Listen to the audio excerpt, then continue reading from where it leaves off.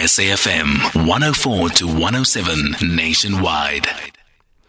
It is now 21 minutes after 4 o'clock. We're in conversation next with Reuben Maleka, who is the spokesperson for the PSA. Will Thursday's planned strike by civil servants affect matric exams? The strike follows a wage increase standoff between government and its employees. The Education Department says major teacher unions will not take part in the strike to ensure matriculants write the exams without disruption. However, the Public Servants Association says teachers who want to take part in the strike are within their right to do so, and they should. Reuben Maleka, who is the spokesperson for the PSA, now joining us on the line. Reuben, good afternoon. Thank you so much for making time for us. So why did the PSA decide to go on this alone? Aldrin, maybe I should ask you, don't you have a Sotho name, Aldrin? Because I see people are struggling to pronounce your name. Yes. No, there's no Sotho name. It's either, no, actually, no, let's even go for the other one. It's Aldrin. No.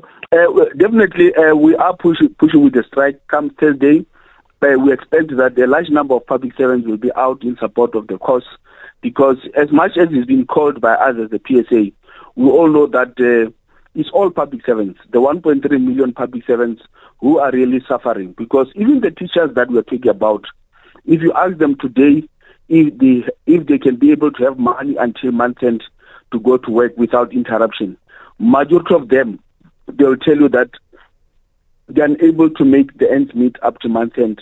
Therefore, the struggle that we're pushing of a better wage increase, it also affects all of them. Hence, we are saying for Thursday, it should be a call for every public servant to show their unhappiness and also to show the government of the day that, in fact, it is not about the PSA, but it is about the public servants in general that are saying enough is enough. For 3 years without salary increase, for a very long time that public servants have suffered, including that the government of the day refused to give them a salary increase 1 April 2020 of a resolution that they have agreed to, that they have signed. So we are at the stage where there's a likelihood that we're going to go to a stage where we're going to have a state that will, in the near future, not be able to negotiate, but go on their own and determine salaries, whether to cut salaries or even not to give increase. So it's time to defend the collective bargaining. It's time to defend the gains of democracy, because if you have got ministers who are now willing to implement an increase of 3% without a resolution, then you must know signals of dictatorship are now happening. Mm-hmm. But why are you going at this alone, though? We are not going alone. Remember, it's a process that we have followed all the time, and we know that most of our sister unions in FEDUSA, they are in support of the cause of action, and some of the unions in SAFTU also indicate the support of this particular action.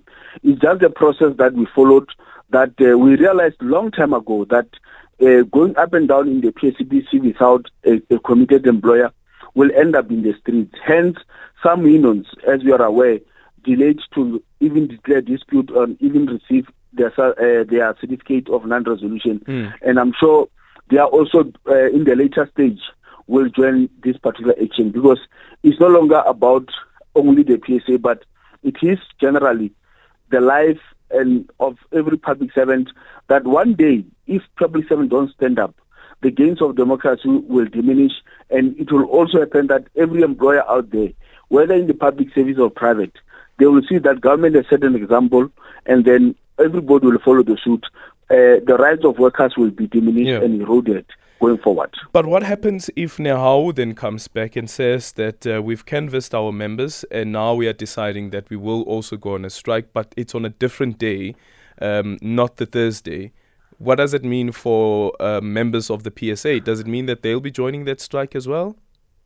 Look, as I've said, that at this point in time, we do believe strongly that, and there's already been indication from, Nehau as an example, and we have been in talking with Nehau at the leadership level about collaboration. It's just that logistics might not allow. Remember, the strike is not only about going out in the streets. There are certain process and procedures and internal arrangements that needs to be satisfied. So we do strongly believe that. That's what I'm saying. At a later stage, we do believe that other trade unions will be in a position to join this particular action. And PSA, unfortunately, we are going to be rolling out from Thursday, and then we believe that it's just one big message that must go out, that we cannot allow a situation going back pre-1994 in this state of government where we believe that we are in a democratic dispensation. There must be orderly collective bargaining. And now we're sitting with a situation where a minister has made a decision on his own to implement 3%. And come next year, April, the 1,000 rands that they're also implementing, they will take it away, which means that it's going to be worse for public servants come 2023. Okay, so some of the public services that could be affected, including home affairs, people who work for funeral parlors, especially as well, with the declaration of with the death certificates as well. But then there's also the matriculants who are writing the exams. Yeah, of course. Those services that you articulated, like home affairs services, the death certificate, ports of entries, would not be available from Thursday. And we also obviously encourage teachers also to join this particular action because it is the cause that affects them brutally. We know the condition of service of teachers, how teachers also were left out in many respects in looking into their salaries. So, unfortunately, if there is any disruptions, we can only blame it to this government.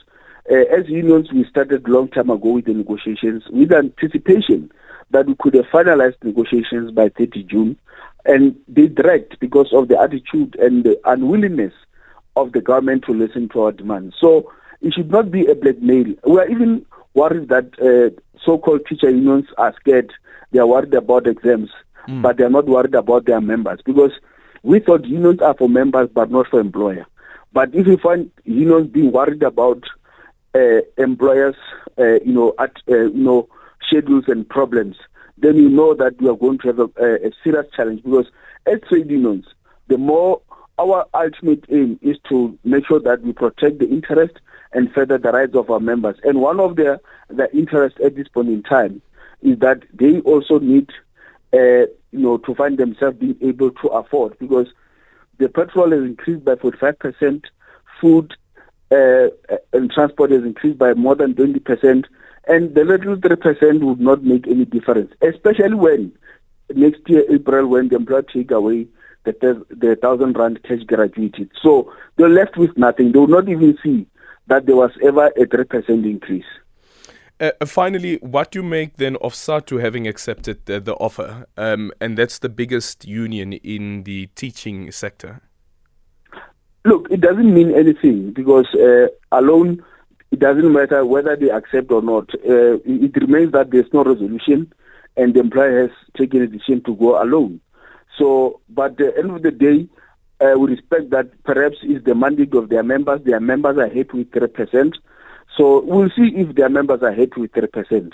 So that depends on, members also being the one that makes calls in terms of, because we believe that every trade union has got process and democratic way of soliciting its mandates. If SATU got a mandate, it means their members are happy. But members of PSA in general and its supporters are really not happy with 3%.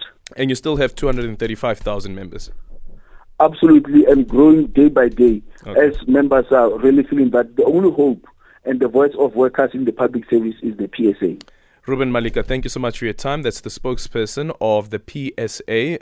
Their members will be going on a strike on Thursday, and this is on the impasse over that 3% increase that has been instituted by the National Treasury. Of course, the announcement being made by the Minister of Finance during that midterm policy statement. 0614-104-107, that is our voice note line. You can also tweet at Aldrin Sampier, and our studio line is 086 000 2032.